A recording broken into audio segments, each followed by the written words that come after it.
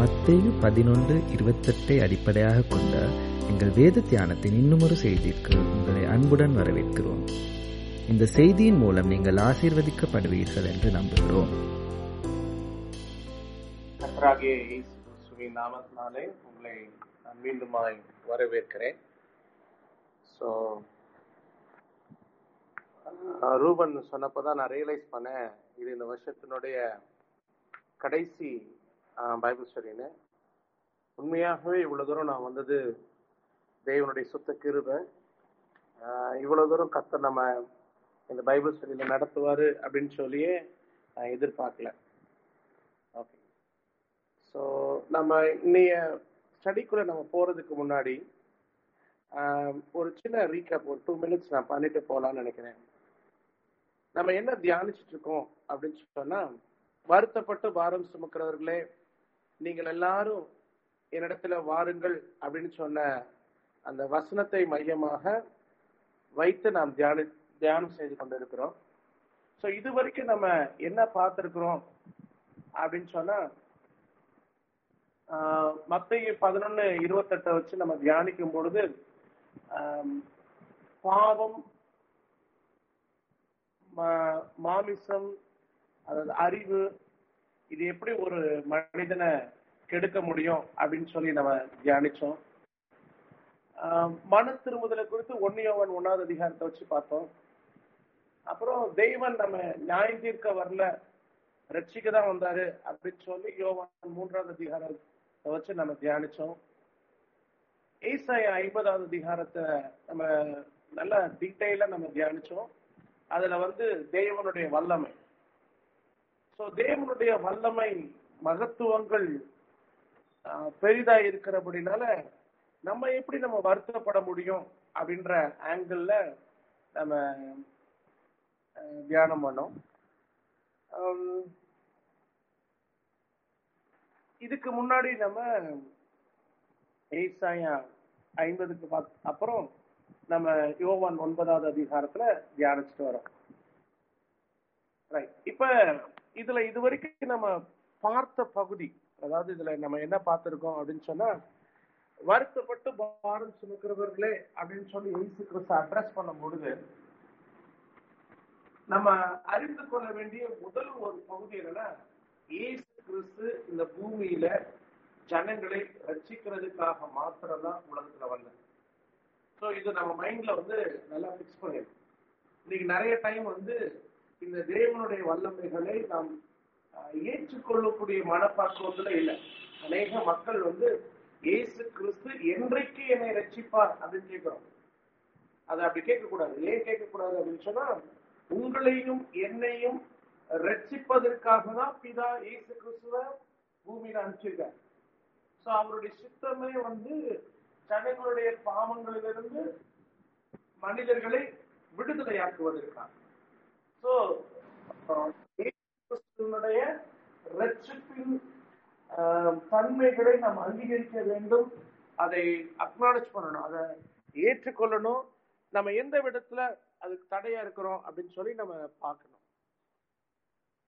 So இயேசு கிறிஸ்துவை நம்மளுடைய வாழ்க்கையிலே இரட்சகராய் ஏற்றுக்கொள்ளுதல் அப்படின்னா என்ன? இயேசு கிறிஸ்து நம்மளுடைய வாழ்க்கையில செவ்வையாக்குவதற்கு, குணமாக்குவதற்கு, காயம் கட்டுவதற்கு அனுமதிக்க வேண்டும். அவரை ஆராதனை செய்ய வேண்டும். அவர் எல்லாவற்றையும் ஆளுகை செய்வதற்கு நாம் அனுமதிக்க வேண்டும் அப்படின்னு சொல்லி 3 குறிப்பை பார்த்தோம். 4வதாக நாம எப்படி இந்த இயேசு கிறிஸ்துவை இழந்து போகிறோம் அப்படின்னு சொல்லி நம்ம பார்த்தோம். 2வதாக இந்த யோவான் 9வது அதிகாரத்தை மையமாய் வைத்து தியானித்துக் கொண்டிருக்கிற இந்த தியானத்துல நான் உங்க கவனத்தை திருப்புறதுக்கு நான் ஆசைப்படுற ஒரு வேத பகுதி என்னன்னா,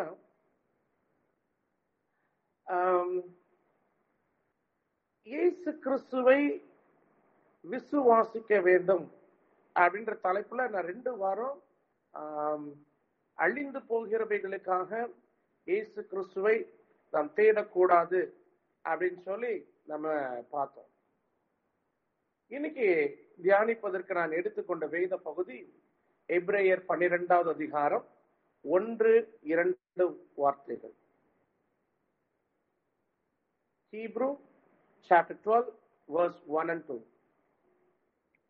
ஆகையால் மேகம் போன்ற இத்தனை நம்மை சூழ்ந்து கொண்டிருக்க பாரமான யாவற்றையும் நம்மை சுற்றி நெருங்கி நிற்கிற பாவத்தையும் தள்ளிவிட்டு விசுவாசத்தை துவக்குகிறவரும் முடிக்கிறவருமாய் இருக்கிற இயேசுவை நோக்கி நம்ம ஓட்டத்தில் பொறுமையோட ஓட கடவோம்.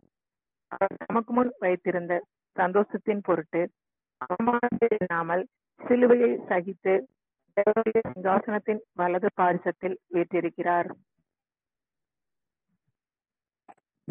கண்களை மூடி நாம் ஜெபிக்கலாம். அன்பும் மகா இரக்கமுள்ள பிதாவே, குமாரனாகிய இயேசு கிறிஸ்துவின் நாமத்தினாலே இந்த அருமையான மாலை வேளையிலே உம்முடைய வார்த்தைகளை தியானிக்கும்படி நீர் எங்களை அழைத்து வந்த நல்ல கிருபைகளுக்காக உமக்கு நன்றி செலுத்துகிறோம் ஐயா. வார்த்தையை அனுப்பி குணமாக்குகிற தேவனுடைய வல்லமை எங்களுக்குள்ளாய் கடந்து வரும்படியாய் செபிக்கிறேன்.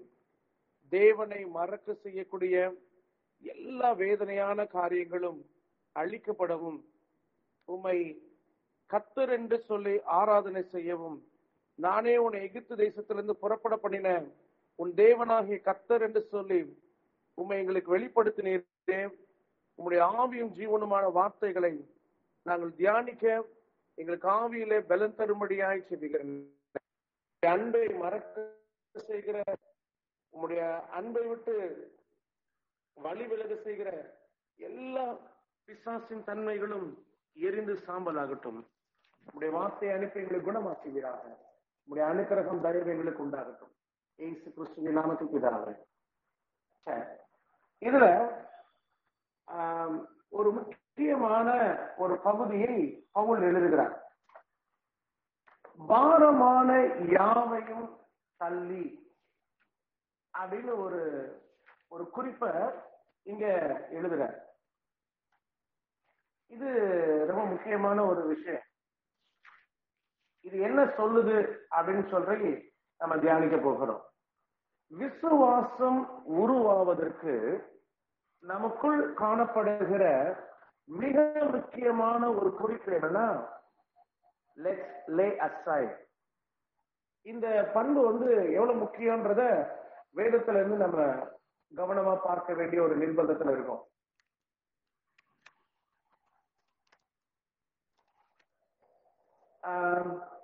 ஆபிரகாம், லோத்து இவங்க தேவனுடைய அழைப்பு பிரமாணத்துல ஓடுறாங்க. ஆனா ஒரு மனிதன் ஆபிரகாம் இயேசு கிறிஸ்துவனுடைய வம்ச வழிக்கு தகப்பனாக மாறுகிறார். ஆனா அடுத்த மனிதன் லோத்து ஆபிரகாமை போல அவனும் நீதிமான். லோத்து துன்மார்க்கன் கிடையாது.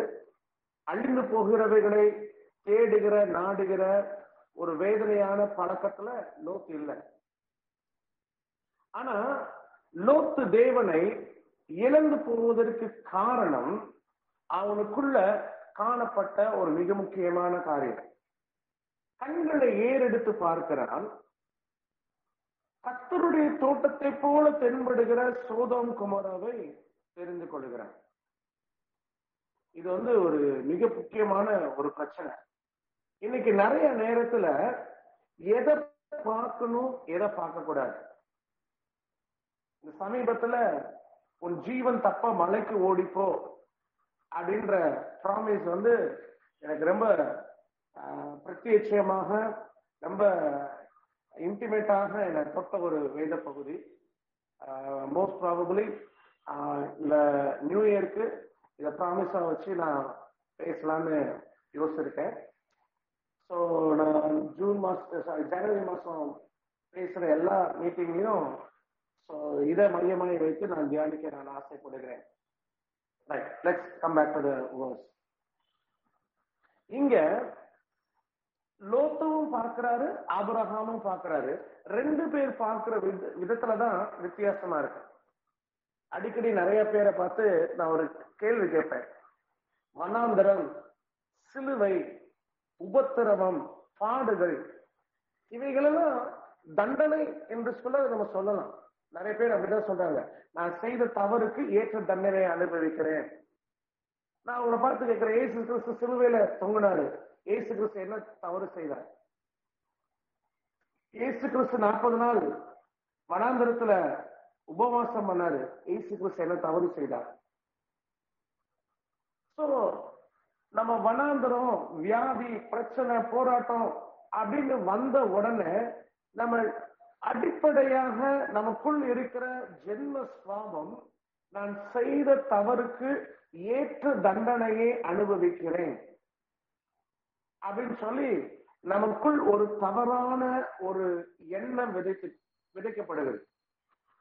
நான் திருப்பி சொல்றேன், நீங்க என்ன தவறு செய்தீங்களோ அதற்காக இயேசு கிறிஸ்து சிலுவிலே ரத்தம் சிந்தி முடித்து விட்டார்.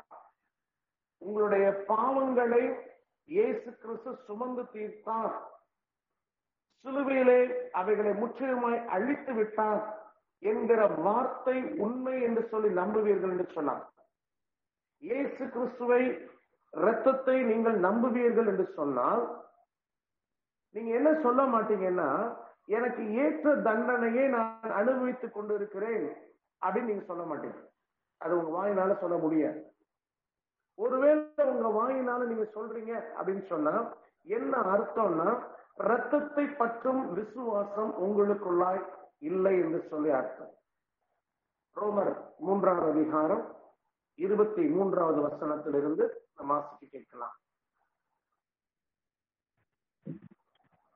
எல்லாரும் பாவம் செய்து தேவ மகிமை அற்றவர்களாக்கி இலவசமாய் அவருடைய கிருபையினாலே கிறிஸ்து இயேசுவிலுள்ள மீட்பை கொண்டு நீதிமான்களாக்கப்படுகிறார்கள். தேவன் பொறுமையாயிருந்த முற்காலத்தில் நடந்த பாவங்களை தாம் பொறுத்து கொண்டதை குறித்து தம்முடைய நீதியை காண்பிக்கும் பொருட்டாகவும், தாம் நீதி உள்ளவரும் இயேசுவினிடத்தில் விசுவாசமாய் இருக்கிறவரை நீதிமானாக்குகிறவருமாய் விளங்கும்படி இக்காலத்திலே தமது நீதியை காண்பிக்கும் பொருட்டாகவும் கிறிஸ்து இயேசுவினுடைய இரத்தத்தை பற்றும் விசுவாசத்தினாலே பலிக்கும் கிருபாதர பலியாக அவரையே ஏற்படுத்தினார். இப்படி இருக்க மேன்மை பாராட்டல் எங்கே? அது நீக்கப்பட்டதே. எந்த பிரமாணத்தினாலே? இங்க இயேசு கிறிஸ்துவை விசுவாசிக்கிறவர்கள் இயேசு கிறிஸ்துவின் இரத்தத்தை பற்றும் விசுவாசத்தினாலே எல்லாரும் பாவம் செய்து தெய்வ மகிமை அற்றவர்களாக மாறினார். நீங்க பாவியா நீதிமானா அப்படின்னு கேட்டா எல்லாரும் பாவம் செய்தவர்கள். ஏன்னா நம்ம மண்ணிலிருந்து எடுக்கப்பட்டோம், மண்ணினுடைய தன்மைகள் நமக்குள்ளே காணப்படுகிறது. எல்லாரும் பாவம் செய்து தெய்வ மகிமை அற்றவர்களாய் மாறினோம். இப்ப இயேசு கிறிஸ்து நீதிமான் அப்படின்னு சொல்லி யார சொல்றாரு? நீதிமான் விழுந்தாலும் 7 தரம் விழுந்தாலும் எழுந்திருப்பான். அப்படின்னா என்ன அர்த்தம்? விழுகிறவன் நீதிமான் அல்ல அப்படின்னு சொல்ல முடியாது. எழுந்திருக்கிறவன்,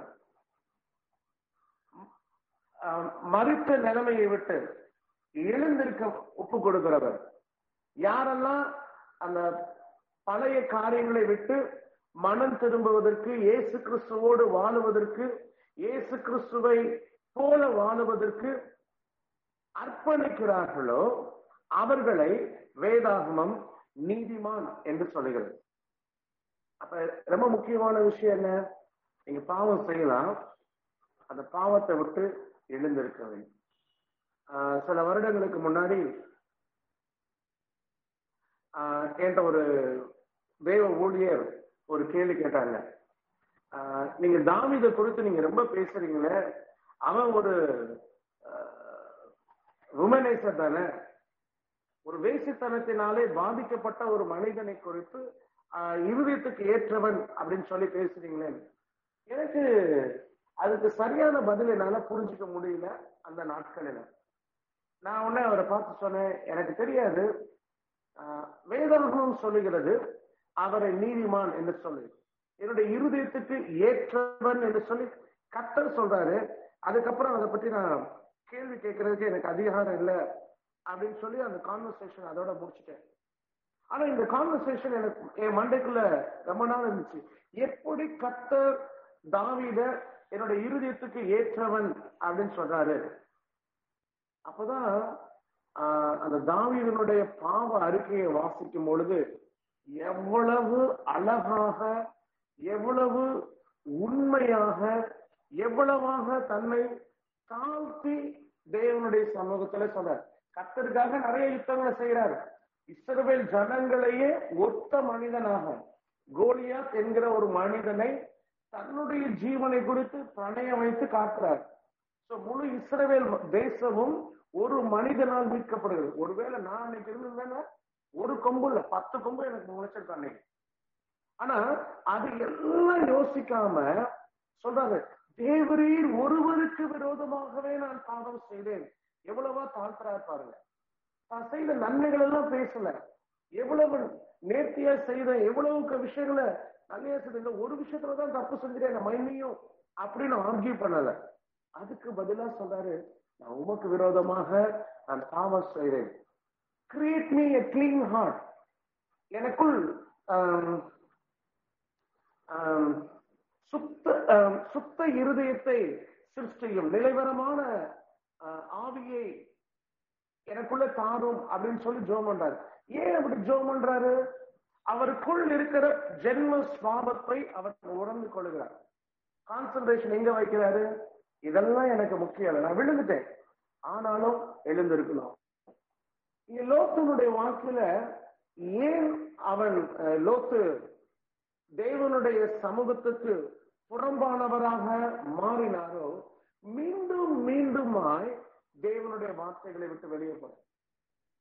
முதல்ல சோதோம் குமோராவை பார்க்கிறாரு, ஆனால் ஆபிரகாமை வனாந்தரத்தை பார்க்க வச்சார். தான் பார்த்த பார்வை தவறு என்று சொல்லி அறிந்து கொள்ளும்படியாய் கர்த்தர் ஒரு சூழ்நிலையை கொடுக்கிறார். சோதோம் குமோராவுக்கு போறான், லோத்து போறாரு. சோதோம் குமோராவுக்குள்ள காணப்படுகிற பாவம் லோத்துக்குள் இருக்கிற கர்த்தருடைய ஆவியானவரை துக்கப்பட வைக்கிறது. ஒவ்வொரு நாளும் தேவனுடைய சமூகத்துல சோதோம் குமோராவுடைய வாசலில் இருந்து முறையிட்டுக் கொண்டிருக்கிறார் இங்க லோத்து. மீண்டும் லோத்துவை சந்திக்க கர்த்தர் வருகிறார். சோதோம் குமோராவை அழிக்க போறேன், உன் ஜீவன் தப்புறதுக்கு நீ மலைக்கு ஓடிப்போம். இதுவரைக்கும் எல்லாம் நடக்குது, நல்லா நடக்குது. அப்பதான் லோத்துக்கும் ஆபிரகாமுக்கும் ஒரு வித்தியாசத்தை பார்க்க முடியும். ஆபிரகாம பார்த்து சொல்றாரு, நான் உனக்கு ஒரு குமாரனை தருவேன். ஆபிரகாம் தன்னுடைய சரீரம் செத்து போனதையும் சாரானுடைய சரீரம் செத்து போனதையும் எண்ணாதிருந்தான் என்று சொல்லி வாசிக்கிறோம். ஆனா இங்க லோத்து ஜீவன் தப்ப மலைக்கு ஓடிப்போ. லோத்துக்கு 2 பிள்ளைங்க இருக்காங்க. ஜீவன் தப்ப மலைக்கு ஓடிப்போ அப்படின்னு சொல்றாங்க. ஆபிரகாமாலையும் லோத்துவாலையும் அந்த வாக்கு தத்துவத்தை ஏற்றுக்கொள்ள முடியல, லோத்துனுடைய மனைவியினாலையும் ஏற்றுக்கொள்ள முடியல. ஏன் அப்படின்னு சொன்னா, அவர்களுக்கு தங்களுடைய பலவீனங்களை பார்க்கக்கூடிய ஒரு வேதனையான பண்பு இருக்கு. பாரமான யாவற்றையும் ஒதுக்கி lay aside, பாரமான எல்லாவற்றையும் உதறி தள்ளி அப்படின்னு சொன்னா, எதை உதறி தள்ள வேண்டும் என்று சொன்னால், முதலாவது கனியற்ற அந்தகார கிரியைகளுக்கு உடன்படாதபடி அவைகளை கடிந்து கொள்ளுங்கள். உங்களுக்குள்ள விசுவாசம் உருவாக்கப்படணும், உங்களுக்குள்ள கர்த்தருடைய ஆவியானவர் ஊற்றப்படணும், மாம்சம் அழிக்கப்பட வேண்டும் அப்படின்னு சொன்னா, உங்களுக்குள் காணப்பட வேண்டிய முதலாவது காரியம் ஃபிக்ஸ் யுவர் டார்கெட். அதனால நம்ம முதல் குறிப்புல, இதுக்கு முந்தின குறிப்புல பார்த்தோம், அழிந்து போகிறவைகளுக்காக கிறிஸ்துவை நம்ம தேடக்கூடாது. அழிந்து போகிறவைகளுக்காக கிறிஸ்துவ தேடணும்னா, எல்லா மனிதரை பார்க்கிலும் மிகவும் பரிதவிக்கப்பட்டவர்கள் அப்படின்னு சொல்லி வசனம் சொல்லுகிறது. நமக்கு முக்கியமான விஷயம் என்ன? இயேசு கிறிஸ்துவுக்காக, இயேசு கிறிஸ்துவை கொண்டு, இயேசு கிறிஸ்துவுக்குள் வாழுவதற்கு, எல்லாவற்றையும் இழப்பதற்கு ஆயத்தமாக இருக்க வேண்டும். இன்னைக்கு நிறைய நேரத்துல பாரமானவைகளை ஒதுக்கி தள்ளுதல் அப்படின்ற அனுபவம் ரொம்ப கஷ்டமா இருக்கு. லோத்தனுடைய மனைவிக்கு சோதம் குமாரவை விட்டு விலக முடியல. யோசுவா யுத்தம் பண்ணும் பொழுது எரிகோவில் உள்ள பாபிலோனுடைய சால்வை, அந்த பாபிலோனுடைய அசுத்தங்கள் தீட்டுப்படுவதற்கு ஒரு மனிதன் இடம் கொடுத்தான். சாபத்தீடானது இஸ்ரவேல் மக்களுக்குள்ளாய் வந்தது. சவுல் யுத்தம் பண்ண போகிறான், கொழுத்த ஆடு மாடுகளை தப்ப விடுகிறான். இன்னைக்கு நிறைய டைம் நம்ம மறந்து போகிற ஒரு செய்தி உண்டு. நான் விரும்புகிற காரியம் என்னை விட்டு விலகுவதும் இல்லை கைவிடுவதும் இல்லை என்று சொன்ன என் தேவனாகிய கர்த்தருக்கு பிரியமானதான். சங்கீதம் 139 சங்கீதம் 21 வசனம் 22 வசனத்துல தாவீது ஒரு தீர்மானம் எடுக்கிற ஒரு பியூட்டிஃபுல்லான ஒரு தீர்மானம். சங்கீதம் 139 சங்கீதம் 21, 22 இந்த 2 வசனத்தை வாசிக்கலாம். இப்போ கர்த்தாவே, உம்மை பகைக்கிறவர்களை நான் பகையாமலும் உமக்கு விரோதமாய் எழும்புகிறவர்களை அருவருக்காமலும் இருப்பேனோ? முழு பகையாய் அவர்களை பகைக்கிறேன், அவர்களை எனக்கு பகைஞராக எண்ணுகிறேன். இங்கு ஒரு அழகான ஒரு குறிப்பை தாவீது சொல்றாரு. என்ன சொல்றாரு? உம்மை பகைக்கிறவர்களை நான் முழு பகையாய் பகைப்பேன். Deuteronomy chapter 7. உபாகமம் 7வது அதிகாரம் கடைசி 3 வசனம் 24, 25, 26. அவர்களுடைய ராஜாக்களை உன் கையில் ஒப்பு கொடுப்பார். அவர்கள் பேர் வானத்தின் கீழ் இராதபடிக்கு அவர்களை சங்கரிக்க கடவாய். நீ அவர்களை சங்கரித்து தீருமட்டும் ஒருவரும் உனக்கு எதிர்த்து நிற்க மாட்டார்கள். அவர்கள் தேவர்களின் விக்கிரகங்களை அக்னியினால் சுட்டரிக்க கடவாய். நீ அவைகளால் சிக்கிக் கொள்ளாதபடிக்கு அவைகளில் இருக்கிற வெள்ளியையும் பொன்னையும் இச்சியாமலும் அதை எடுத்துக்கொள்ளாமலும் இருப்பாயாக. அவைகள் உன் தேவனாகிய கர்த்தருக்கு அருவருப்பானவைகள். அவைகளைப் போல நீ சாபத்துக்குள்ளாகாதபடி அருவருப்பானதை உன் வீட்டிலே கொண்டு போகாயாக. அதை சீ என்று வெறுத்து முற்றிலும் அருவருக்க கடவாய். அது சாபத்திற்குள்ளானது. இங்க ரொம்ப அழகா ஒரு காரியத்தை இங்க எழுதுறாரு. அவைகள் உன் தேவனாகிய கர்த்தருக்கு அருவருப்பானவைகள். அருவருப்பானவைகளை உன் வீட்டுக்குள்ள கொண்டு போவாயாக. அது கொண்டு போக கூடாது. கவனிங்க, தானியேல் சிறையாக பாபிலோன் தேசத்துக்கு கொண்டு செல்லப்படுகிறார். கர்த்தருடைய கிருபையினாலே அவனுடைய ஜீவன் தப்புது. தானியேலும் அவனுடைய நண்பர்களும் அந்த சிறைப்பட்ட வாழ்க்கைக்கு, பாபிலோன் தேசத்திலே சிறையாக்கப்படுகிற அந்த வாழ்க்கைக்கு தங்களை தகுதிப்படுத்தக்கூடிய ஒரு நிகழ்வுகளை நம்ம பார்க்கலாம். எப்படி பார்க்கிறாருன்னா, ராஜாவின் போஜனத்தினாலே தன்னை தீட்டுப்படாதபடி பாதுகாக்கப்படுகிறார். இது ரொம்ப முக்கியமான ஒரு விஷயம். இன்னைக்கு நிறைய நேரத்துல விசுவாசம் எனக்குள் உருவாக வேண்டும் என்று ஆசைப்படுகிறாங்க. ஆனா நிறைய நேரத்துல அந்த விசுவாசம் உருவாவதற்கு தடையானவைகளை அறிந்து கொள்ள முடியல. இந்த வாரத்துல ஒரு சகோதரிட்ட நான் பேசுறதுக்கு கர்த்தர் எனக்கு கிருபை பாராட்டினார். என்ன பேசினேன் அப்படின்னு சொன்னா, அந்த சகோதரிக்குள்ள என்னை பற்றிய சில கசப்புகள் இருக்கு அப்படின்றது எனக்கு தெரியும். இது ஒரு 10 வருஷத்துக்கு முன்னாடி உள்ள சம்பவங்கள். ஸோ 2-3 நாள் எனக்கு நல்ல மைண்ட் செட் இருந்தனால இந்த வருடத்தின் முடிவுக்குள்ள சமாதானத்துக்கு ஏதுவானவைகளை நம்ம செய்வோம் அப்படின்னு சொல்லி அவங்களோட 1 மணி நேரத்துக்கு மேல நான் அவங்கள்ட்ட பேசினேன். ஸோ அவங்க பேசும்போது அவங்க என்கிட்ட ஒரு கேள்வி கேட்டாங்க.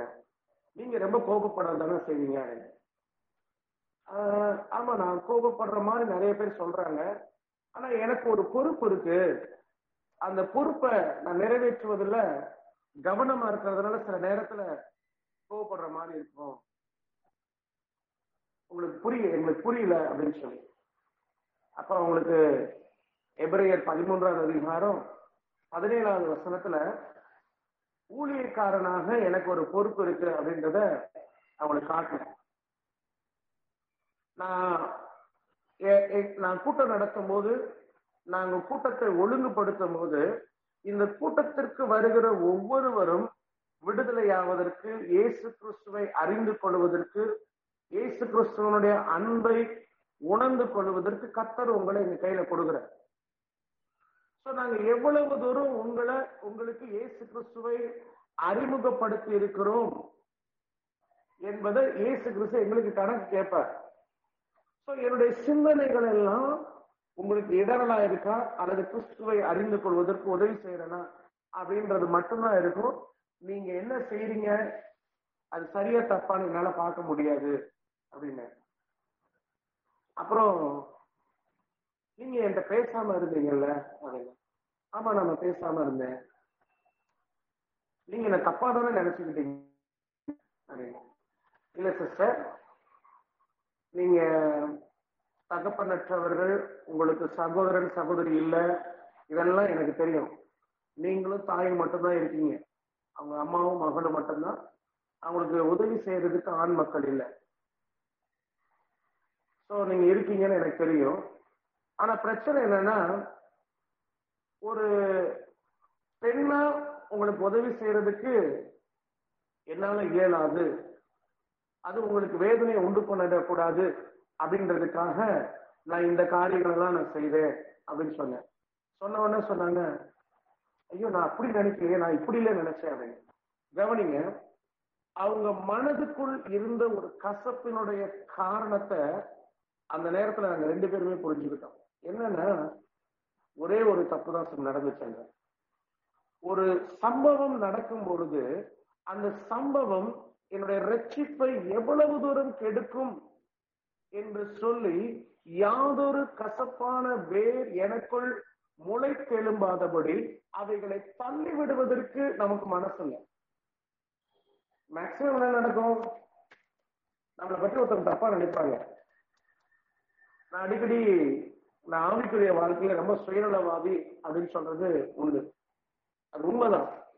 நான் எல்லா விஷயத்திலயும் நான் எப்படி யோசிப்பேன் அப்படின்னு சொன்னா, ப்ரோஸ் அண்ட் கான்ஸ். சின்ன வயசுல இருந்து எனக்கு லாப நஷ்ட கணக்கு பாக்குற பழக்கம் எனக்கு ரொம்ப உண்டு. ஒருத்தன் வம்புழுக்கிறான் அப்படின்னா கோவப்பட்டு உடனே எல்லாம் அடிக்க மாட்டேன். இப்ப நான் அவனை அடிச்சா எனக்கு என்ன லாபம், எனக்கு என்ன நஷ்டம்னு பார்ப்பேன். சுத்தி எல்லாம் பார்த்துட்டு எனக்கு சுத்தமா நல்ல லாபம்னா தான் அவனை அடிப்பேன், இல்லைன்னா அடிக்க மாட்டேன். ஸோ இது என்னுடைய சின்ன வயசுல இருந்து எனக்கு பழக்கம். எந்த காரியத்தை செஞ்சாலும் இது நமக்கு எந்த விதத்துல லாபம், எந்த விதத்துல நஷ்டம் அப்படின்னு சொல்லி இதைதான் நான் அடுத்தவங்க கூட சண்டை போடும் போதும் பார்ப்பேன், பிசாசோட சண்டை போடும் போதும் பார்ப்பேன், சோதனையிலையும் பார்ப்பேன். எனக்கு இதனால நான் என்ன இழக்கிறேன், எனக்கு தேவன் வெளிப்படுத்தின அந்த மறைபொருள் ரட்சணியத்தின் சந்தோஷம் அது ரொம்ப மேன்மையானது. அதை இழக்கக்கூடிய எந்த காரியத்தையும் நான் விட்டு கொடுக்க மாட்டேன். எனக்கு ரட்சணியத்தின் சந்தோஷம் முக்கியம். என் நிர்வாணத்தை வெளிப்படுத்தக்கூடிய காரியங்களுக்கு இடம் கொடுக்க கூடாதுன்னு யோசிப்பேன். எவ்வளவு நஷ்டம் ஆறேன்னு பார்க்க மாட்டேன். ஒருவேளை இன்னைக்கு காசு பணம் போகலாம், என் பேர் போகலாம், என் சுகம் போகலாம், ஒருவேளை எனக்கு உதவி செய்கிற மக்களை நான் இழந்து போகலாம்.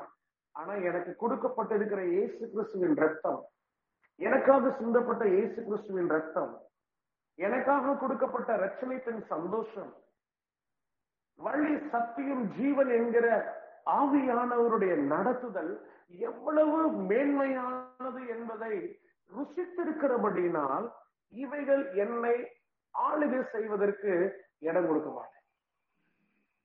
இதுதான் நான் இந்த மாலை வேளையில உங்களுக்கு நான் அறிமுகப்படுத்த விரும்புறேன். ஒவ்வொரு பேட்டில்ல, ஒவ்வொரு பிரச்சனையில, ஒவ்வொரு சூழ்நிலையில நீங்க கேட்க வேண்டிய ஒரு மிக முக்கியமான ஒரு கேள்வி இருக்கு. எது முக்கியம்? நான் படுற கஷ்டங்களா, இல்ல இந்த கஷ்டத்துக்கு பின்னாடி இருக்க பலனா? நமக்கு வசனம் தெளிவா தெரியும். கண்ணீரோட விதைக்கிறவன் கம்பீரத்தோடு அறுப்பான்ற செய்திய நம்ம நல்லா அறிந்து வச்சிருக்கிறோம். ஆனா அநேக நேரங்கள்ல நான் கம்பீரத்தோடு அறுக்க போகிறேன் என்கிற ஒரு உண்மைய மறந்து போயிடும். அங்கதான் பிரச்சனை. எது முக்கியம்? எனக்கு குதிரைக்கு கடிவாளம் கட்டின மாதிரி இயேசு கிறிஸ்துவ மாத்திரம். சங்கீதக்காரர் சொல்றாரு, இஃப் ஐ எம் ரைட், சங்கீதம் 34, 38, கர்த்தரிடத்தில் ஒன்றை நான் கேட்டேன், அதே நாடுவேன். 27:4.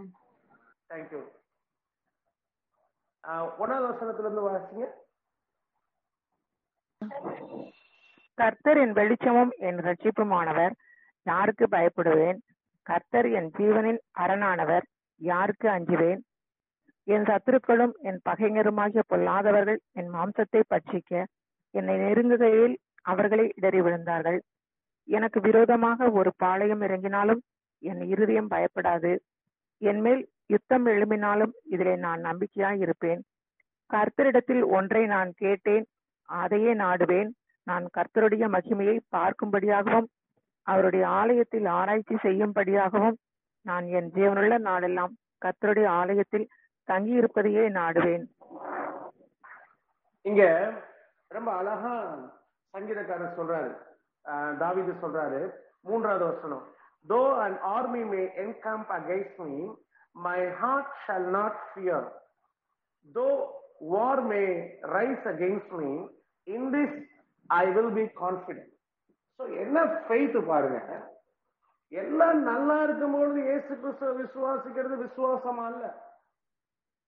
நம்புவதற்கு ஏதுவில்லாத சூழ்நிலைகளில, நான் விசுவாசத்தை குறித்து பேசும்போது நான் அடிக்கடி மென்ஷன் பண்ற ஒரு வசனம் இருக்கு. எபிரேயர் 11வது அதிகாரம், இதுக்கு முந்தின அதிகாரம் 34வது வசனத்துல இருந்து வாசிங்க சிஸ்டர். அக்கினியின் உக்கிரத்தை அவித்தார்கள், பட்டய கருக்குக்கு தப்பினார்கள், பலவீனத்தில் பலன் கொண்டார்கள், யுத்தத்தில் வல்லவர்கள் ஆனார்கள், அந்நியருடைய சேனைகளை முறியடித்தார்கள். ஸ்திரீகள் சாக கொடுத்த தங்களுடையவர்களை உயிரோடு எழுந்திருக்க பெற்றார்கள். வேறு சிலர் மேன்மையான உயிர்த்தெழுதலை அடையும்படிக்கு விடுதலை பெற சம்மதியாமல் பாதிக்கப்பட்டார்கள். வேறு சிலர் நிந்தைகளையும் அடிகளையும் கட்டுகளையும் காவலையும் அனுபவித்தார்கள். கல் எறியுண்டார்கள், வாளால் அறுப்புண்டார்கள், பரீட்சை பார்க்கப்பட்டார்கள், பட்டயத்தினாலே வெட்டப்பட்டு மரித்தார்கள். செம்மறியாட்டு தோள்களையும் வெள்ளாட்டு தோள்களையும் போர்த்து கொண்டு திரிந்து குறைவையும் உபத்திரவத்தையும் துன்பத்தையும் அனுபவித்தார்கள். உலகம் அவர்களுக்கு பாத்திரமாய் இருக்கவில்லை. அவர்கள் வனாந்தரங்களிலேயும் மலைகளிலேயும் குகைகளிலேயும் பூமியின் வெடிப்புகளிலேயும் சிதறுண்டு அலைந்தார்கள். இவர்கள் எல்லாரும் விசுவாசத்தினாலே நற்சாட்சி பெற்றும் வாக்கு தத்தம் பண்ணப்பட்டதை அடையாமற் போனார்கள்.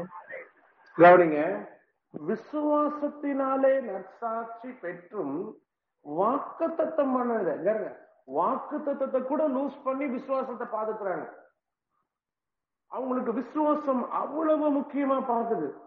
இன்னைக்கு நம்மளுக்கு எது ப்ரையாரிட்டி? எனக்கு தேவன் இதை சொன்னாரு, இதை சொன்னாரு, இதை சொன்னாரு அப்படின்றத பாதுகாத்துக் கொள்வதற்கு யுத்தம் பண்றோமா, அல்லது என்னுடைய விசுவாசம், எனக்குள்ளே கொடுக்கப்பட்டிருக்கிற ரட்சணியத்தின் சந்தோஷம், அன்பு, நம்பிக்கை எது முக்கியம்? இன்னைக்கு ப்ரையாரிட்டைஸ் பண்றதுல நிறைய தப்பு நடக்குது. நான் அடிக்கடி சில நேரத்துல சில கொஸ்டின்ஸ் கேட்பேன், நிறைய பேரை ஹர்ட் பண்ணும். நான் கேட்கிற ஒரு காமன் கொஸ்டின் எதுக்குன்னா, எதுக்காக நீங்க உயிரோட வாழ்றீங்க? எங்களுக்குன்னு ஒரு குடும்பம் இருக்கு, ஆமா இருக்கு. So what? நீங்க இல்லைனாலும் இந்த குடும்பம் போகுது. ஒருவேளை உங்களுக்கு பையன் இருக்கலாம், நீங்க பொண்ணு இருக்கலாம். ஒரு நாள் இந்த பையனும் பொண்ணும் வசனத்தின்படி வாழ்ந்தா உங்களை விட்டு பிரிஞ்சு போக வேண்டிய ஒரு சூழ்நிலை வரும். ஒருவேளை மனைவி கணவனே இருக்கலாம். கணவன் மனைவி, நான் தப்பு இல்லை, பிரியணும்னு சொல்லல. ஆனா கணவன் மனைவி உறவும் ஒரு நாள் பிரியும். மரணம் என்கிற ஒரு மனிதன் வரும்பொழுது அந்த உறவு பிரிக்கப்படும். நீங்க நல்லா மனைவியா இருந்தேன், நல்லா கணவனா இருந்தேன், பரலோகத்துக்கு போங்க, உள்ள பிரவேசிக்கன்னு சொல்ல மாட்டாங்க. நீங்க விசுவாசத்தை காத்து கொண்டீங்களா? ரட்சணத்தின் வஸ்திரத்துல காத்து கொண்டீங்களா? ரத்தத்தை பற்றும் அன்பு இழந்து போகாம இருக்கீங்களா? சோ இதுதான் கடைசி நாள்ல ரொம்ப முக்கியமான விஷயம். இதை குறித்து இயேசு கிறிஸ்து ரொம்ப அழகான ஒரு அனலிட்டிக்கல் ஃப்ரேஸ் கொடுத்திருக்கார். மனிதன் உலகம் முழுவதையும் ஆதாயப்படுத்தினாலும் தன் ஜீவனை நஷ்டப்படுத்தினால் வாட் இஸ் த கெயின்? அவனுக்கு லாபம் என்ன? இந்த கேள்வி நல்லா கேட்டு பாருங்க. கொஞ்ச நாளைக்கு முன்னாடி ஒரு கிறிஸ்டியன் காமெடியனை நான் அவருடைய காமெடிஸை நான் பார்த்துட்டு இருந்தேன். அப்ப அவரு தன்னுடைய பையனுக்கு அட்வைஸ் கொடுக்கிற மாதிரி ஒரு ஜோக் சொன்னார். எங்க அப்பா வந்து நான் கல்யாணம் ஆனதுக்கு அப்புறம் மேரிட்டல் அட்வைஸ் கொடுத்தாரு. அப்ப ஒய்ஃப் அப்படின்னு சொல்லிட்டு அழுதாரு. எனக்கு இந்த மனுஷன் எதுக்கு ஒய்ஃப்ன்ட்டு அழுகுறாருன்னு எனக்கு புரியல. நான் 25 வருஷத்துக்கு அப்புறம் அவர் ஏன் அழுதாருன்றத நான் இப்ப புரிஞ்சுக்கிட்டேன். சோ ஏன் பையனுக்கு நான் இப்படி ஒரு அட்வைஸ் கொடுத்தேன். Happy wife happy life. உன் மனைவியே சந்தோஷமா வாழ்ந்தனா நீ நிம்மதியா இருப்ப, இல்லைன்னா இருக்க மாட்டேன் அப்படின்னு சொல்லிட்டு ஒரு அழகான ஒரு ஆர்குமெண்ட் சொன்னார். ஒவ்வொரு காரியத்தை நான் பேசுறதுக்கு முன்னாடியும் சரியா தப்பா அப்படின்னு நான் கேட்க மாட்டேன். இது என் மனைவியை சந்தோஷமா வைக்குமா அல்லது என்னை காயப்படுத்துமா? இது வந்து ஒரு ஜோக்கு. இது நான் பெண்கள் எல்லாம் சந்தோஷமா வச்சீங்கன்னா நிம்மதியா வாழுவீங்க அப்படின்ற ஆர்குமெண்ட்டுக்கே நான் வரல. அது நீங்க பண்ணிக்கீங்க. என்னுடைய பாயிண்ட், உங்களுக்குள் இருக்கிற ரட்சணத்தின் சந்தோஷம் முக்கியமா அல்லது இது சரி தவறு அப்படின்னு சண்டை போடுறீங்க? இன்னைக்கு நிறைய நேரத்துல எது முக்கியம், எதுக்கு சண்டை போடுறோம், எதுக்காக நம்ம யுத்தம் பண்றோம்னே தெரியல. தீமோத்தேயுக்கு எழுதும் போது நியாயப்பிரமாணத்தை போதிக்கிறவங்களை குறித்து பவுல் எழுதுவார். அவங்க என்ன சாதிக்கிறோம், என்ன பேசுறோம்னே தெரியாம கர்த்தருக்காக சண்டை போடுறோம், கர்த்தருக்காக வைராக்கியமா இருக்கும். கர்த்தர் வைராக்கியமா இருந்தா போதுங்க. நீங்க கர்த்தருக்காக வைராக்கியமா இருக்கிறதுனா இந்த உலகத்தினாலே வஞ்சிக்கப்படாதபடி கிறிஸ்துவனுடைய அன்புக்கு நேரம் நோக்கமா இருக்கிறது தான் கர்த்தருக்காக வைராக்கியம். சண்டை போடுறது, எதிர்த்து நிக்கிறது, புடிவாதம் முடிக்கிறது அல்ல. நான் அறிந்து கொண்டது சரி அப்படின்னு சொல்றது இல்ல. இயேசு கிறிஸ்து ரொம்ப அழகா சொல்லிட்டாரு, என்னோடு இராதவன் எனக்கு விரோதமா இருக்கிறார். ஒருத்தவங்க இயேசு கிறிஸ்துட இருக்காங்களா, அவங்க தப்பா செய்யறாங்க சரியா செய்யறாங்க, அது நம்மளுடைய பிரச்சனை இல்லை. நமக்கு முக்கியம் நான் கடைசி வரைக்கும் இயேசு கிறிஸ்துவுக்காக வாழ வேண்டும். உங்களுக்குள் விசுவாசம் உருவாக்கப்பட வேண்டும் என்று சொன்னால் பாரமானவைகள் தள்ளப்பட வேண்டும். லோத்து தன்னுடைய ஜீவனை காக்கும்படி கொடுக்கப்பட்ட ஆலோசனையை பலவீனத்தை பார்த்ததுனால இழந்து போயிட்டான். இரண்டாவது ஒரு மனிதனை நான் உங்களுக்கு நினைவுபடுத்த விரும்புகிறேன், சிம்சோன். இந்த சிம்சோனுக்குள்ளாய் ஒரு வல்லமையான ஒரு அபிஷேகம். அதாவது எனக்கு நிறைய கேரக்டர்ஸ் பைபிள் எனக்கு பிடிக்கும். அதுல பிடிச்ச இன்னொரு கேரக்டர் சிம்சோன். நான் ஹோல் பைபிள்ல சிம்சோனை மாறி ஒரு பெர்ஃபெக்ட் கேரக்டர் நீங்க பார்க்க முடியாது. ஒவ்வொரு யுத்தத்திலையும் அவ்வளோ கிளாரிட்டியா, தாவீது கூட சில இடத்துல எங்களுடைய சத்துருக்கள் கையில எங்களை ஒப்பு கொடுக்கிறா அப்படின்னா ஒரு டவுட்டோட கேட்ட கேள்வி பார்க்கலாம். மோசே இந்த ஜனங்களோட நீங்க வரலன்னா என் பேரை, அந்த ஃப்ரஸ்ட்ரேஷனை பார்க்கலாம். சிம்சோன் பண்ண யுத்தத்துல எல்லாம் கிளாசிக்கல் விக்டரிஸ். கழுதையின் தாடை எலும்பு 1.5 அடி தான் இருக்கும். அதை வச்சு பட்டையும் ஈட்டையும் வச்சிருக்க 1000 பேரை கொண்டு குவிக்கிறான். உள்ள வச்சு பூட்டிட்டாங்க. நிலக்கதவை தூக்கிட்டு மலைக்கு போயிட்டான். அவ்வளவு பலன், அந்த தேவன் கொடுக்கிற பலத்தை அவ்வளவு தூரம் நம்பி இருக்கிறான். அந்த அவனுக்குள் கொடுக்கப்பட்ட அபிஷேகத்தை அவ்வளவு தூரம் நம்பி யுத்தம் பண்ணுகிறான். நடந்த ஒரே ஒரு பிரச்சனை, பார்க்க கூடாத மகளை பார்க்கிறான். அவனுடைய எந்த பாத்தீங்கன்னா Judges 16:20, நியாயாதிபதிகள் 16ஆம் அதிகாரம் 20ஆம் வசனம். அப்பொழுது அவள், சிம்சோனே, பெலிஸ்தர் உன்மேல் வந்துவிட்டார்கள் என்றாள். அவன் நித்திரை விட்டு விழித்து, கர்த்தர் தன்னை விட்டு விலகினதை அறியாமல் எப்போதும் போல உதறி போட்டு வெளியே போவேன் என்றான். இங்க ஒரு மனுஷனை பாக்குறோம், கர்த்தரால வல்லமையா பயன்படுத்த விட்ட ஒரு மனுஷன், கர்த்தர் தன்னை விட்டு விலகினதை அவன் அறியாதிருந்தான். அவ்வளவு தூரம் பார்க்க கூடாதவைகளை பார்த்து, இருக்கக்கூடாத இடத்துல இருந்து, தூங்கக்கூடாத இடத்துல தூங்கி, கர்த்தருடைய ஆலோசனையை வார்த்தைகளுக்கு எதிராக இருந்து கர்த்தரை இழந்து போறான். புதிய ஏற்பாட்டுல நான் குயிக்கா 2 illustration சொல்றேன். I think we can wind up in next 10 minutes. புதிய ஏற்பாட்டுல நான் சொன்னா முதல் illustration ஐஸ்வர்ய வாலிபன். அதாவது இயேசு கிறிஸ்துவுடைய சமூகத்துல இவ்வளவு தைரியமா நான் சிறு வயது முதல் கற்பனைகளை கை கொண்டேன் அப்படின்ற பிரிவிலேஜ் யாருக்கும் கொடுக்கப்படல. ஒருத்தங்க வசனத்துக்கு கீழ்ப்படுகிறது அப்படின்றது நம்மளுடைய எஃபர்ட் இல்ல, தேவன் ஒரு மனிதனுக்கு கொடுக்கிற கிரேஸ் அண்ட் மர்சி. இன்னைக்கு நிறைய பேர் என்கிட்ட கேட்கிறாங்க, பிரதர் நான் வசனத்துக்கு கீழ்ப்படையில அதனால தண்டிக்கப்பட்டுட்டேன். இல்ல, யோவான் 6வது அதிகாரத்துல வசனம் ரொம்ப தெளிவா சொல்லுது. 44வது வசனத்துல, பிதா ஒருவனை இழுத்து கொள்ளாவிட்டால் ஒருவனும் என்னிடத்துல வரான். John 8 சாப்டர்ல திருப்பி சொல்றாரு, unless the father draws, ஒருவனை பிதா கொடுக்காவிட்டா, என்னுடைய கரத்துல கொடுக்கல. நீங்கள் தேவனை அறிந்து கொள்வது, தேவனை ருசிப்பது, தேவனுடைய வார்த்தைகளுக்கு கீழ்ப்படிவது உங்களுடைய முயற்சியினாலே உண்டானவைகள் அல்ல. தேவன் உங்களுக்கு பாராட்டின சுத்த கிருபை. இன்னைக்கு ஏதாவது ஒரு வசனத்துக்கு நீங்க கீழ்ப்படுறீங்கன்னா, you have to be very grateful to God. தேவனாகிய கர்த்தருக்கு நீங்க நன்றி சொல்லணும். அது எப்படி நடக்குதுன்னு சொல்றேன். உங்க இருதயத்துக்குள்ள இருக்கிற கல்லான இருதயத்தை அவர் எடுக்கிறார் வெளியே. through the Holy Spirit, பரிசுத்த ஆவியினாலே அந்த கல்லான இருதயத்தை வார்த்தை என்கிற சமட்டை வச்சு உடைச்சி அதை உங்களுடைய இருதயத்தில இருந்து வெளியே எடுக்கிறார். எனவேதான் அவர் தன்னை வெளிப்படுத்துகிறார், நானே உன்னை பரிசுத்தப்படுத்துகிற தேவனாகிய கர்த்தர். சோ அதை வெளியே எடுத்ததுக்கு அப்புறம் பண்படுத்துறார். He prepares the heart to receive the word of God. தேவனே உங்களை நயம் காட்டி வனாந்தரத்துக்கு கூட்டிட்டு போய் உங்களுக்குள்ள இருக்கிற விபச்சார வேசித்தன சிந்தனைகளை அழித்து, உலக கவலைகளை அழித்து, உங்களுக்குள்ளே காணப்படுகிற எல்லா துர்சிந்தைகளையும் அழித்து, உங்களுடைய புத்தியை தெளிவித்து, உங்களுடைய இருதயத்துக்குள்ள வசனம் வருவதற்கு தகுதிப்படுத்துறார். மூணாவது stage, God opened the heart of Lydia.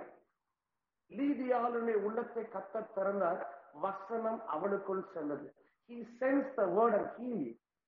உங்களுக்குள்ள வசனத்தை அனுப்பி குணமாக்குகிறார். சோ இதெல்லாம் அவர் செய்யறார். அந்த வசனத்தை மையினாலே இல்ல, பரிசுத்த ஆவியினாலே உங்களுடைய இருதயத்துல எழுதுறாரு.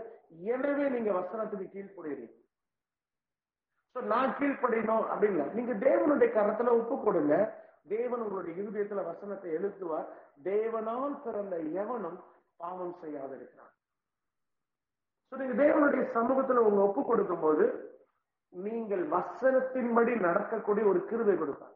இந்த ஐஸ்வர்ய வாலிபனுக்கு சிறு வயது முதல் அப்படிப்பட்ட ஒரு கிருபை கொடுத்திருக்கு. அந்த வசனத்தினால நிறைய நன்மைகள். அதுல ஒரு நன்மை உலகத்தினுடைய ஐஸ்வர்யம். அந்த ஐஸ்வர்யத்தின் மேல அவனுடைய கண் இருந்துச்சு. எல்லாவற்றையும் விட்டு தேவனை பின்பற்ற முடியும். ஏன்? அந்த உலகத்தினுடைய மேன்மை, பாரமானவைகள். உங்களுக்கு நல்லா தெரியும், இயேசு கிறிஸ்துவோடு ராபோஜனத்துல கலந்து கொண்ட ஐஸ்வர்ய வாலிபன் 30 வெள்ளிக்காசுக்காக இயேசு கிறிஸ்துவை இழந்து போனது. இன்னைக்கு கிறிஸ்துவின் அன்பை பார்க்க முடியாதபடி, கிறிஸ்துவின் அன்பை உணராதபடி, கிறிஸ்துவின் அன்பை விட்டு வழிவிலக செய்யக்கூடிய வேதனையான காரியங்கள் என்ன என்பதை ஆராய்ந்து பார்த்து தேவனுடைய சமூகத்துல இயேசு கிறிஸ்துவே தாவீதின் குமாரனே எனக்கு இறங்கும் என்று சொல்லி இயேசு கிறிஸ்துவை பின்பற்றுவதற்கு ஒப்பு கொடுக்க வேண்டும். பிறகு கூட இயேசுவே எனக்கு இறங்கும் அப்படின்னு சொன்ன உடனே இயேசு கிறிஸ்து கூப்பிடுறாரு அப்படின்னு சொன்ன ரொம்ப அழகா ஒரு காரியத்தை செய்யறாரு. அந்த வஸ்திரம் அந்த எல்லாத்தையும் விட்டுட்டு இயேசு கிறிஸ்துவ பேதுருவை கூப்பிட்ட உடனே எல்லாவற்றையும் விட்டு, லூக்கா என்கிற ஆயக்காரனை கூப்பிட்ட உடனே அதை விட்டுட்டு, சோ இன்னைக்கு இயேசு கிறிஸ்து உங்களை பார்த்து கூப்பிடுறாரு. வருத்தப்பட்டு பாரம் சுமக்கிறவர்களே நீங்க எல்லாரும் இடத்துல வாங்க, come to me, I give you rest. உனக்கு பணம் கொடுக்க முடியாது, சுகம் கொடுக்க முடியாது, குடும்பம் கொடுக்க முடியாது, வேலை கொடுக்க முடியாது, இந்த உலகம் கொடுக்க முடியாத சமாதானத்தை நான் உனக்கு கொடுக்கிறேன். You have to lay aside. தீமோத்தேயுக்கு பால் எழுதும் பொழுது ஒரு பியூட்டிஃபுல்லான ஒரு வேர்டை யூஸ் பண்றாரு. அஃபேர்ஸ் ஆஃப் லைஃப் அப்படின்ற ஒரு பதத்தை பால் யூஸ் பண்றாரு. ரொம்ப நல்ல ஒரு வார்த்தை. 2 தீமோத்தேயு 2வது அதிகாரம் 4வது வசனம் நினைக்கிறேன்.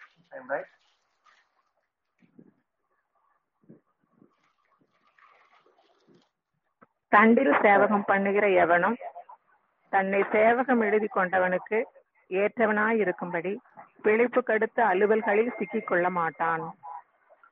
No one engaged in warfare entangles himself with the affairs of this life, that he may please him who enlisted him as a soldier.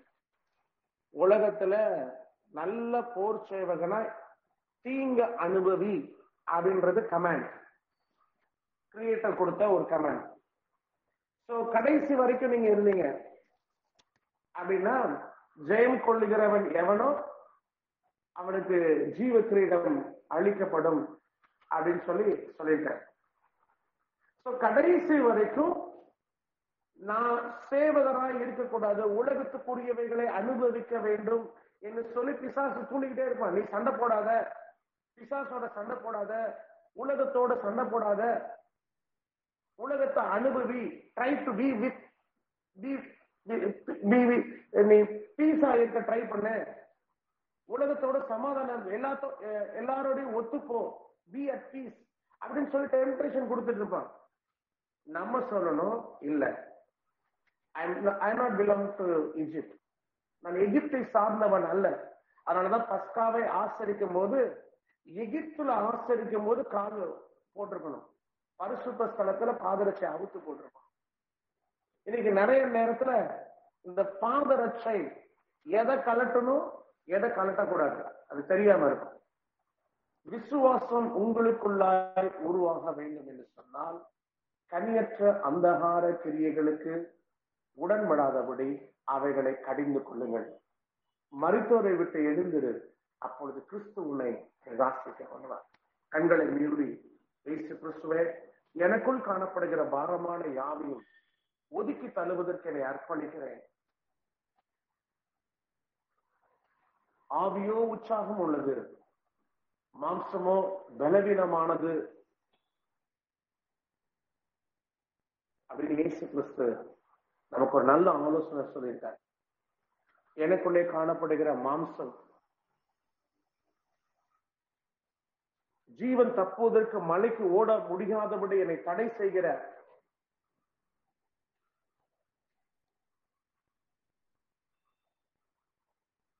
அந்த மலையின் அனுபவங்களை பெற்றுக் கொள்வதற்கு என்னை தடை செய்கிற சத்துருடைய எல்லா தந்திரங்களையும் நான் எதிர்த்து நிற்க எனக்கு உதவி செய்யும். இன்னைக்கு அநேக நேரத்துல பிசாசு நிறைய பிரச்சனைகள்ல உங்க வாழ்க்கையில கொடுக்குறான். எதுக்கு கொடுக்குறான்? உங்களுக்குள் இருக்கிற அந்த மனம் திரும்ப வேண்டும், கிறிஸ்துவுக்காக நான் வாழ வேண்டும் என்கிற சிந்தனையை உங்களுக்குள் உருவாகாதபடி பாரமான காரியங்களை வைத்து அழித்துக் கொண்டிருக்கிறான். இந்த வேடனுடைய கண்ணிக்கு தப்ப முடியாது. இயேசு கிறிஸ்துவே, உம்முடைய பிரசன்னம் உம்முடைய அன்பு என்னை நெருக்கியவை ஒப்புக் கொடுக்கிறேன். தாவீதின் குமாரனே, எனக்கு இறங்குவீராக. எனக்காக யாவையும் செய்து முடிக்கிற கர்த்தர் முன்னாக சென்று கோணலானவைகளை செவையாக்குவேன் என்று சொன்னீரே. எனக்குள் காணப்படுகிற மாம்சத்தின் இச்சைகள், ஜீவனத்தின் பெருமைகள் அழிக்கப்பட என்னை ஒப்புக் கொடுக்கிறேன். உலகத்துக்கு அடுத்தவைகள் அழிக்கப்பட என்னை ஒப்புக் கொடுக்கிறேன். கிறிஸ்துவின் அன்பை நான் பார்ப்பதற்கு தடையாக இருக்கிற எல்லா வேதனையான காரியங்களும் அழிக்கப்படுவேன் ஒப்புக் கொடுக்கிறேன். கிறிஸ்துவே, தயவா எனக்கு இறங்கு. உம்முடைய அனுக்கிரகம் தயவு எனக்கு அருளப்படுவதாக. அவரை நோக்கி சோமனுமா, அவருக்குள்ள இருக்கிற விசுவாசத்தை இயேசு கிறிஸ்துவின் இரத்தத்தினாலே உங்களுக்குள் உருவாக்குவதற்கு, அவருடைய பரிசுத்த ஆவியினாலே உங்களுக்குள் விசுவாசத்தை உருவாவதற்கு, அவருடைய சுத்திகரிப்பினாலே உங்களுக்குள் விசுவாசத்தை உருவாக்குவதற்கு, விசுவாசத்தை துவங்குகிறவரும் அதை முடிய செய்கிறமாகிய தேவனுக்கு வல்லமை உண்டு.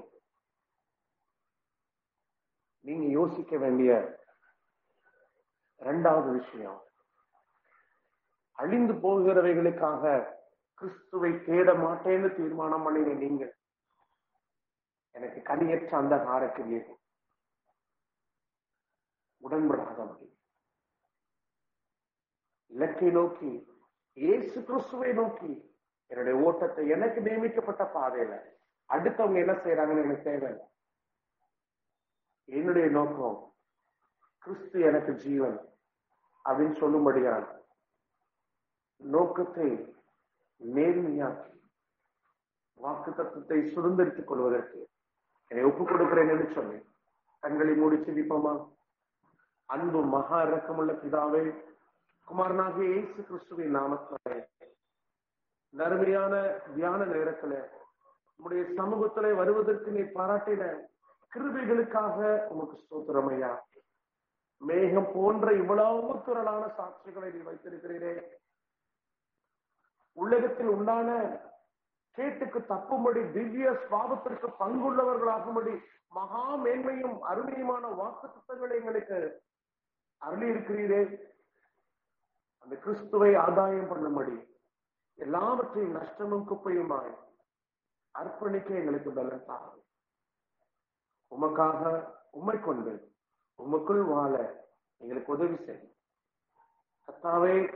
சோதனைக்குள் பிரவேசிக்க பண்ணாமல் தீமையிலிருந்து எங்களை ரட்சித்துக் கொள்கிறார். உங்களுடைய கண்களிலே எங்களுக்கு கிருபை உண்டாகும். இயேசு கிறிஸ்துவின் நாமத்தில் பிதாவே, ஆமென். எங்களுடன் இணைந்து கொண்டதற்காக உங்களுக்கு நன்றி செலுத்துகிறோம். இயேசு கிறிஸ்து உங்களை ஆசீர்வதிப்பாராக.